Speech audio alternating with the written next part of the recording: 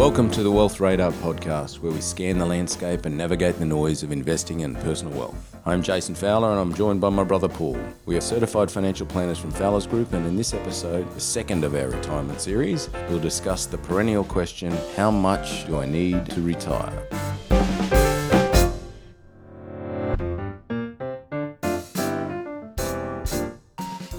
Yes, and isn't it a question everyone asks? All the time. Certainly when they're approaching retirement. But first of all, can I just say before we get into it is that for people listening, everyone is different, and that's the big thing that we'll probably touch on through this, because one size doesn't fit all, basic. And I think it's a bit of a misconception that we should know what that number is. Yeah, I think that's a biggie because... for as an advisor. Yeah. We'll talk about some bands and some different things, but at the end of the day, as you said, the way I spend and the lifestyle that I want is going to be very different to you and very different to every client we talk to. Yeah, and I think a lot of the media, everyone, or even the public focus on the capital number. How much do you need? Which is normal. You Google how much do you need. There's books out there. I think there's one called The Number. Yep. How much is enough? Yeah. It's in the press. There's plenty of magazines. There's actually an article that you've just picked up, I think we'll discuss and run through, that sort of talks about this, doesn't it? Yeah, absolutely. And I think that's the one thing. When people ask us that question, they're always thinking, what is my balance got to be? But for us, as we spoke about, for those of you who listened to Series 1 of the retirement question, and if you haven't, you should go back and listen to it. One of the things that we like to think about in retirement, or the concept of retirement, is you don't retire from work, you retire to something else, and you've got to understand what that means for you, and we talked a lot about that in the last episode, but in reality... And keeping in mind that retirement's probably a third of your life. Correct, it is. So it's a long time that this money's got to...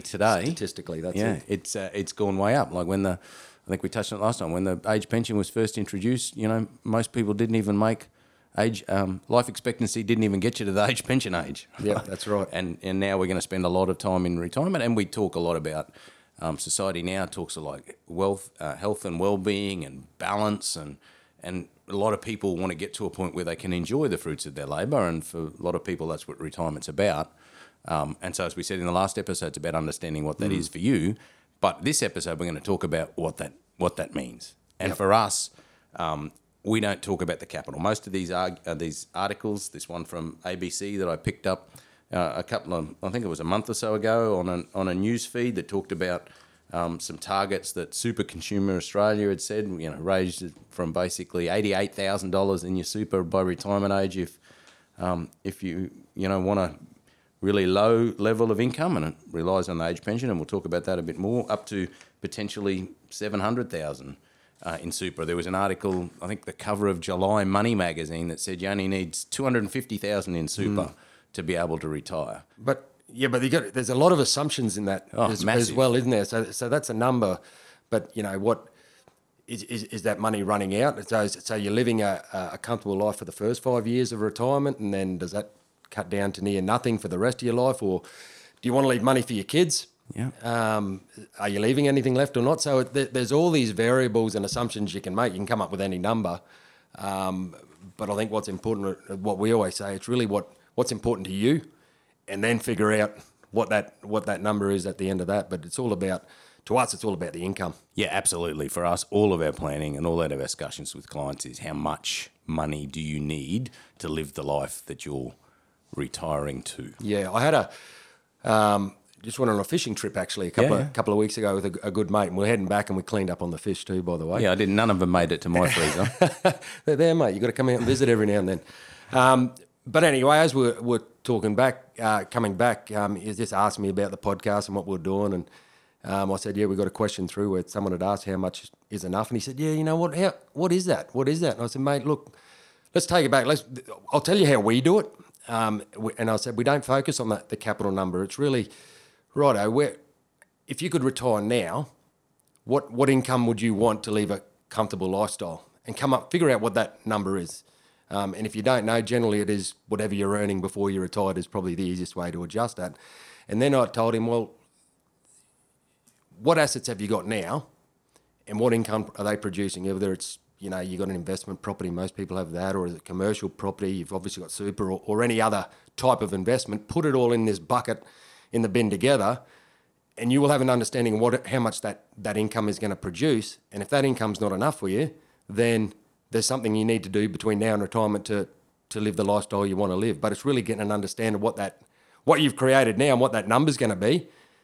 And if it's going to be okay, then you're sweet. But if it's not, then you've got to start thinking about doing something. And the capital number sort of takes care of itself after that. Yeah, absolutely. In our planning, and I think we may have touched on it in a previous episode, we talk about the bucket principle, which is exactly what you're saying, pooling all of the assets that you've got that have the capacity to produce income. So your house doesn't count, your cars don't count. Put that in and then see what income comes out. And the idea of the bucket principle being that I don't know how long we're going to live, right? As I said to a client just recently, if you could tell me exactly the day you're going to die and exactly what your spending patterns are going to be, and I don't care if you spend a bit more for the next couple of years and then it goes down, then the maths is easy. But there's huge amounts of variables, as we've said in all of that. And from our planning, for us, chatting with clients, it's all about having flexibility. Yep. And if we can work on the basis that there's sufficient assets, and this is not achievable for everybody, but if we aim for it, we've got more flexibility than if we don't. And as I say to people, if we don't quite get there, we're still better off than having tried, because it's given us some flexibility. And hopefully that pool of assets will produce the level of income indexed to inflation that you need for as long as you need to spend it. And if it does that, then yes, there's money to be left behind. I mean, I'm not a massive, believer in there must be capital left for the next generation, but chances are there will be. But as long as there's enough money for our clients, ultimately when I get there, myself and Sue and whatever, to live the life we want, then that's good. And it's more for me about understanding the importance of that income stream. I mean, Dad uses a saying, really simple saying, that I think is great when he talks to people and they say, well, I only spend this much or that much. And, and Dad says, well, if you think about your spending pattern, forget the loan repayments, the everyday stuff, but what you actually spend when you go to your wallet or you tap your card regularly. Do you spend more money on a Monday through Friday when you're at work, or on a Saturday and Sunday when you've got some more time free to do some stuff and choice? And most people go, oh no, probably realistically it's more on Saturdays and Sundays. Yep. And retirement or financial independence, whatever you call it, is a whole lot of Saturdays and Sundays. It's 7 of them. Yeah. Well, 4 one and 3 the other. Yeah. But and I think the other thing for people, I think this is human nature we get hooked up in, because we always seem to want what others have. Correct. And we The think FOMO we worry about that rather than worrying about our own backyard. I mean, we always got mates who listen to what they're doing and how much they've got. We've got work colleagues that are doing things different. You go down the golf club there, or hey, we're doing this, and you feel as though you're missing out. But that doesn't really. None of that matters. No. Because you don't know what they've got going on in the background. Correct. And that could be something completely different. So I think the other focus is just worry about you, worry about your own backyard. You can't count the money in other people's pockets. No. Just worry about yours. And I think that's a big thing to understand. You've sort of got to take out that noise, because what's good for someone else might be good for someone else, but it might have no bearing on what's good for you. Absolutely correct. And I think it's the biggest challenge that we have in talking to people is nobody's actually... Some people have got a sense of what they spend today, but they've never really sat down and looked at it. And every time somebody goes and takes some time to actually analyse what's going out, I haven't yet had a client go, oh, that's a lot less than I thought. Yeah. Yep. Right? And so it's a matter of planning. Everything that we do is a matter of planning. And if we can get a sense of that early and then start planning for that, and then start planning for what that consumption needs is, it's also the beauty of that. Not only do we have something that's realistic, relevant, and targeted for what people want to do, but we can start to really build reliable portfolios to do that. Right? Because it's actually quite important when you're building a retirement for income draw that you actually plan for those income draws.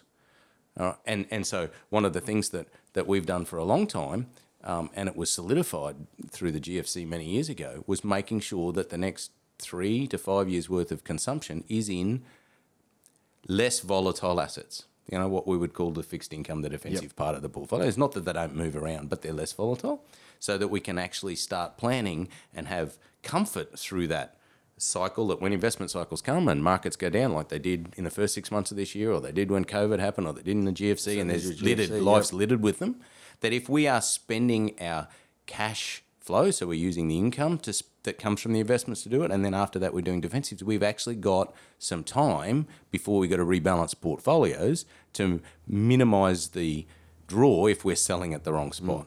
Right. And that's thought. That's just plan. That's just another part of planning. And that's what helps over a long period of time. And I think the other thing to consider that runs along the lines exactly what you're saying, Jason, is that the thought is that you've created all this money. We'll just use superannuation, for example, because that's most people's retirement funds are a bulk of it, where you get to retirement and all of a sudden you have to change the way that you've invested the money considerably. All of a sudden you have to become ultra conservative because you don't want to lose the money, right? But in reality, once you hit age 60 or 65, say when you retire, and if we use those age brackets, let's assume you're going to live the life expectancy and pass, that money that you've got there is going to be invested for at least another 20, maybe 30 years. So your retirement life from an investment point of view is just as long as the investment point of view in your lead up to retirement. So the portfolio still needs to be invested, maybe not quite as aggressive, but it still needs to have a fair exposure to assets that are going to grow over time, not all sitting in cash. And that's pretty important. Absolutely. And that's part of this. We touched on that in the Super podcast that we did, that if you plan correctly and you understand what your consumption needs are and you manage your capital, whatever that number is, to meet that consumption needs, chances are you don't actually need to change your asset allocation. The only reason you should need to change your asset allocation in post-accumulation phase is because your consumption needs are significantly different than what you expected them to be. Yep. And that will normally only happen if you didn't plan properly in the first place. Yep. And so part of the whole thing, how much is enough or whatever, the closer we get to the point at which we are using work as something we want to do to fill our day, not because we need the income or the financial independence as we refer to it here. The closer we get to that, the more clarity of what we got about what that consumption need is of our capital base, the more smooth, the less fiddling, the much more reliable our investment experience will be through retirement. Well, let's go through an example there. I know you've got one there in front of you of this is an actual client experience from our point of view. It's someone that's created some wealth, went into retirement, into pension phase, started drawing down from their asset base, but kept that mix of growth versus defensive. Not ultra aggressive, not ultra conservative, but certainly not having it all in the bank. I don't have the numbers there, Jason. I've got it in front of me. So this is a client, and this is also an interesting example of what we talked about last week about having something to retire to rather than from. So this gentleman was a business owner, and so in April of 2003, he basically went into drawdown phase on his superannuation assets. And at that point, the portfolio value that was funding that income stream that we started was $665,000, give or take $100. And he is still drawing down on that portfolio today. Now, this is just his account. His wife had an account as well, which is important when we talk about some stuff later in the episode. Now, he retired from work and then realised that he actually needed to go back a couple of days a week. He had a business, still had an interest in the business and went back. So he was still doing a little bit of work on the side. So in those first couple of years, he was supplementing a little bit of his income by working. Yep. But he was putting most of that income that he was generating back into super, right? So he was actually sacrificing from that because from a tax point of view, it made sense. Can I just cut in for a second because this might relate to our episode, the last one that dropped. Did he go back to work? He retired, right? For a couple of years, then went back to work. Did he go back to work because he didn't really know what he wanted to do? Like, what was that? What was the reasoning, or was it simply because he just wanted to get back into it, get his mind doing something, or he just didn't really know what he wanted to do in retirement? He had lots of stuff that he wanted to do in retirement, but he realised that he actually, at that point, he actually enjoyed being at work a few days a week rather than all the other stuff that he'd planned to do. And it was a way to keep his mind active and all that sort of stuff. Plus, he wanted the business to continue to run for a period of time and succeed. So the reason I say that is that at a point along the way, about half a dozen years in, he actually fully stopped work and was able to transfer about another $190,000 into his account from super that he'd accumulated over that period of time. Today, which is a bit over 19 years down the track, his account balance today is about $120,000 more than it was 19 and a bit years ago when he started. So what he started, 665. He's about 783. Yep. Right. And remember, he threw in about 190 about 6 years in. So about he's 120 in front, so pretty much all of that. But over that 19 and a bit years, he's taken a bit over $1,030,000 out of the account, right? An average of about $53,500 a year. So it was in the first half a dozen years, it was a little bit less, but it's been really consistent. Yep. Now, he has been through a GFC, COVID, what happened at the beginning of the years, and many things along the way where that portfolio has gone up and down. And in fact, when the GFC hit, his portfolio fell to about $60,000 below what he had started with, right? So it, had gone back, which is 7 years on, like his portfolio was back below where he'd started. But the beauty for this gentleman and his wife as well along that way is that his asset allocation has never changed. Yep. His consumption has been relatively consistent through the whole period of time. It's incremented up as expenses have gone up.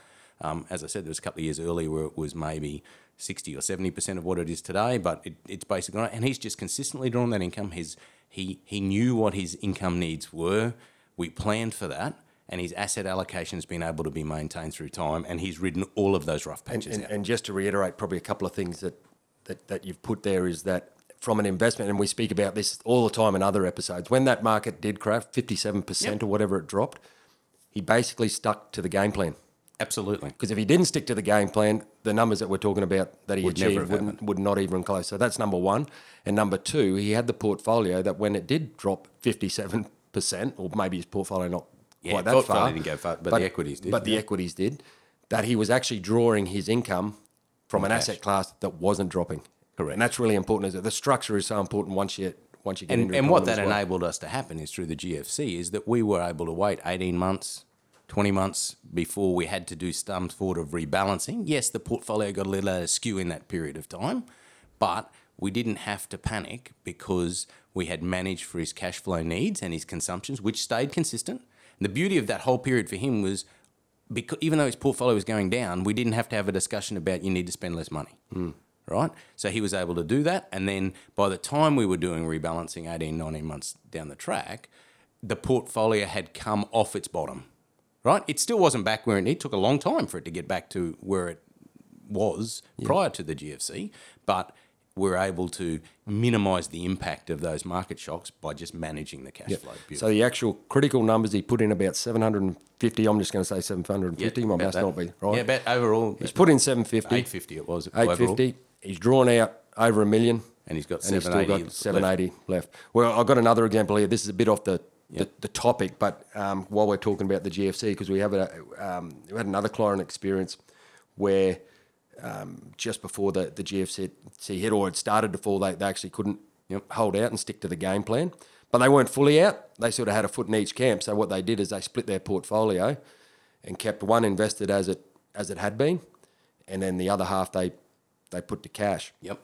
And both accounts started with around, say, $600,000 or $700,000. That's in December 2007.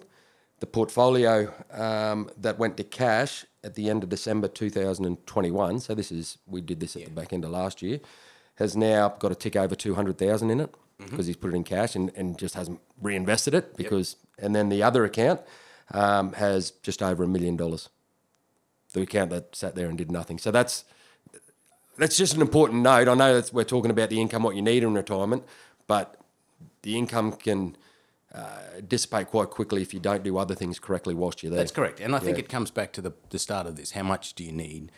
The answer is it depends. It depends on you. It depends on your consumption. But if you plan for it and you manage for it, and that becomes consistent because you've actually thought about it properly, then portfolio construction done well, you can take the stress away.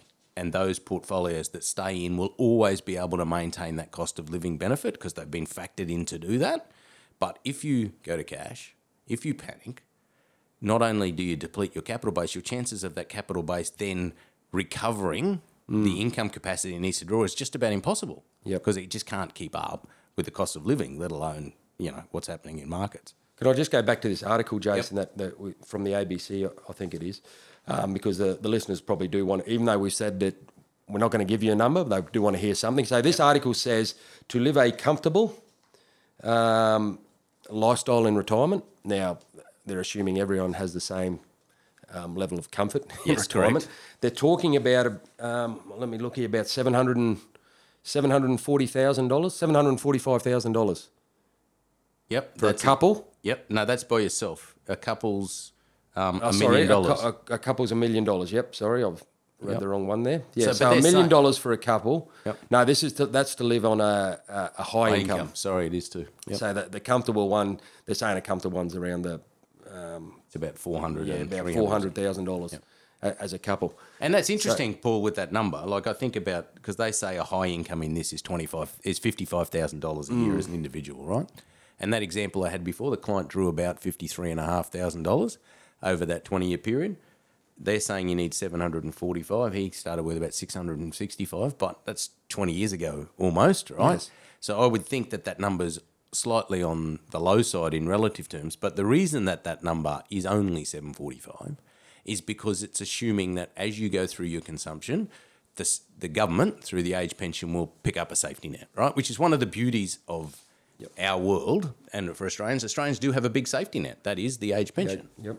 Right? And they say if you only want, whatever they use as a couple here, $42,000 as a couple if you're currently retired, or $111,000. Is that right? So, yeah, if you want $42,000 in income as a couple, or as a single $29,000, then you need bugger all in super, Need right? about 100,000. Because the pension's basically picking up 90% of that load, and the pension will fund that indexed with cost of living for a period of time. The problem with that's a great safety net. The problem with that is zero flexibility. And most people that we talk to who are conscious about thinking about where they want to be, have time on their side to do it, want flexibility. But Right. and the other thing that relates to all that worries about is income. Correct. So you're setting yourself a base income. That's it. If you decide you want to buy a boat or take your kids overseas or go overseas, there's no access to actual lump sum capital to be able to do other things, and that's no got to be factored flexibility. in. Yeah, zero flexibility. So it's just income, and to an extent you're relying on the government to keep paying you as it is. Of that, almost 100% of your lifestyle is coming from the age pension, which is just income and guaranteed, right? Because if you're Australian resident, you're going to get it as long as and if you've only got $100,000 in super, you're going to get the full value of the pension. And so from a planning point of view, we always have that in the background as a safety net. And it's also interestingly another reason why people shouldn't panic about the movement of their capital once they retire, because this safety net is actually there, right? So if things go really badly at some point, and if planned well, they won't, but at some point, if they go down, the Centrelink pension the age pension will kick in if your assets get below, as a couple, about 990 grand now. There's a couple of bucks that will come in, or there's a healthcare card that will help with some, and so your consumption needs will come down because it'll get supplemented elsewhere. But the flip side of that is that once it goes back up, it goes off again, right? And most clients don't want to be dealing with the in and out of Centrelink, right? We do it and we help people in it, but it's complicated. One of the other, Mandy was just talking with a client in the last couple of weeks about, they've got a bit of a health scare going on, and their portfolios in the last 6 months had come down a bit, and they were technically back in the range of just about being in Centrelink by about 10 grand. But a simple, quick portfolio movement, which has happened in the last month, and suddenly they're back out again, right? Yep. And so the comfort for them is that if something were to happen, yes, that incrementally drops in and it gives you a safety net, which is what it's designed to be, but there's a lot less flexibility. And they didn't want to start moving stuff around. There was a couple of things we could have done. They had a couple of expenses coming up that if they'd done that would have got them in. But suddenly they've got no cash, they've got no flexibility, and they went, no, we'll just ride this out because that's where we prefer to be. So I think the end result now, we're not going to come up with an exact answer for you for the question that was set in, one that everyone asked, but the article here says they need somewhere between, say, 640 or 750,000. Yeah.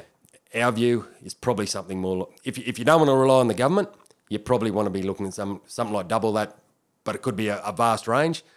But my belief, it's certainly something a lot more than what this particular article suggests. Anyway. And if you want to live, as we talked about in the last podcast, if you get to that stage of utopia, or what did the Japanese use, ikigai. Ikigai. You learned that last episode, didn't you? It was fantastic. So if you want to live in the phase of ikigai, then generally you want flexibility. If you want flexibility, you probably need significantly more than 250, 500, 750, depending on whichever level of income that you want.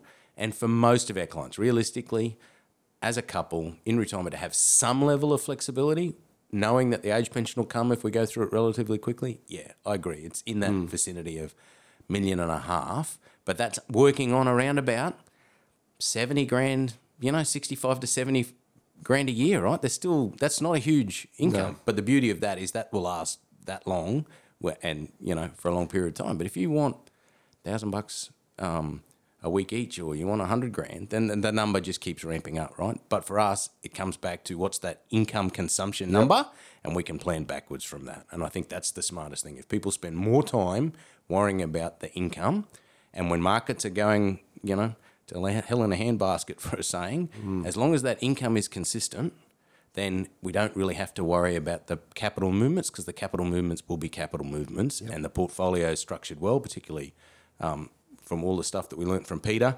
If we hit those starting 5 from his episode, then we'll get through as long as we got the consumption number correct. Yeah, and I think it's important for people looking to retirement or working their way towards it is to actually try and get an understanding of maybe what the assets they got, what income that may be producing at this point in time, and get an understanding whether that's going to be appropriate for them or not appropriate for the neighbour, not appropriate for your brother or your sister, but appropriate for yourself. And then a couple of things that they can look at doing leading into retirement. These are things I always used to tell people is the sooner you start, the better. If you've got to do extra. Absolutely. In most cases, people have to do something extra than what they're doing now. Yep. So start. That's the hardest part.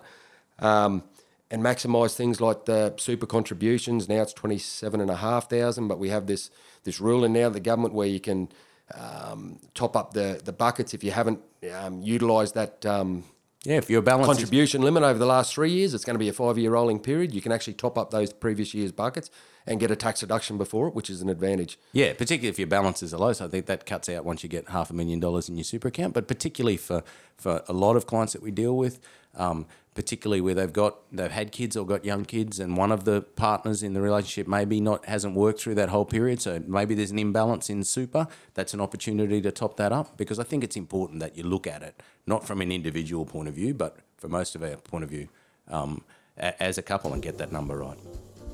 Okay, so I hope that's been helpful to a lot of listeners there. We apologise for the Japanese. We're certainly not Japanese. We don't have any Japanese heritage with the Ikigai comment, although I did get a VHA in grade 8 Japanese. Very well just done. to let you know. But thanks for listening. As always, head to our Wealth Radar Facebook page. Let us know your thoughts on today's chat.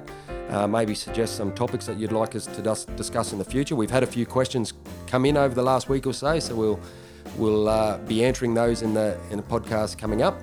But please make sure you like the page, and thanks for listening. Yeah, thanks very much. We'll chat to you next time.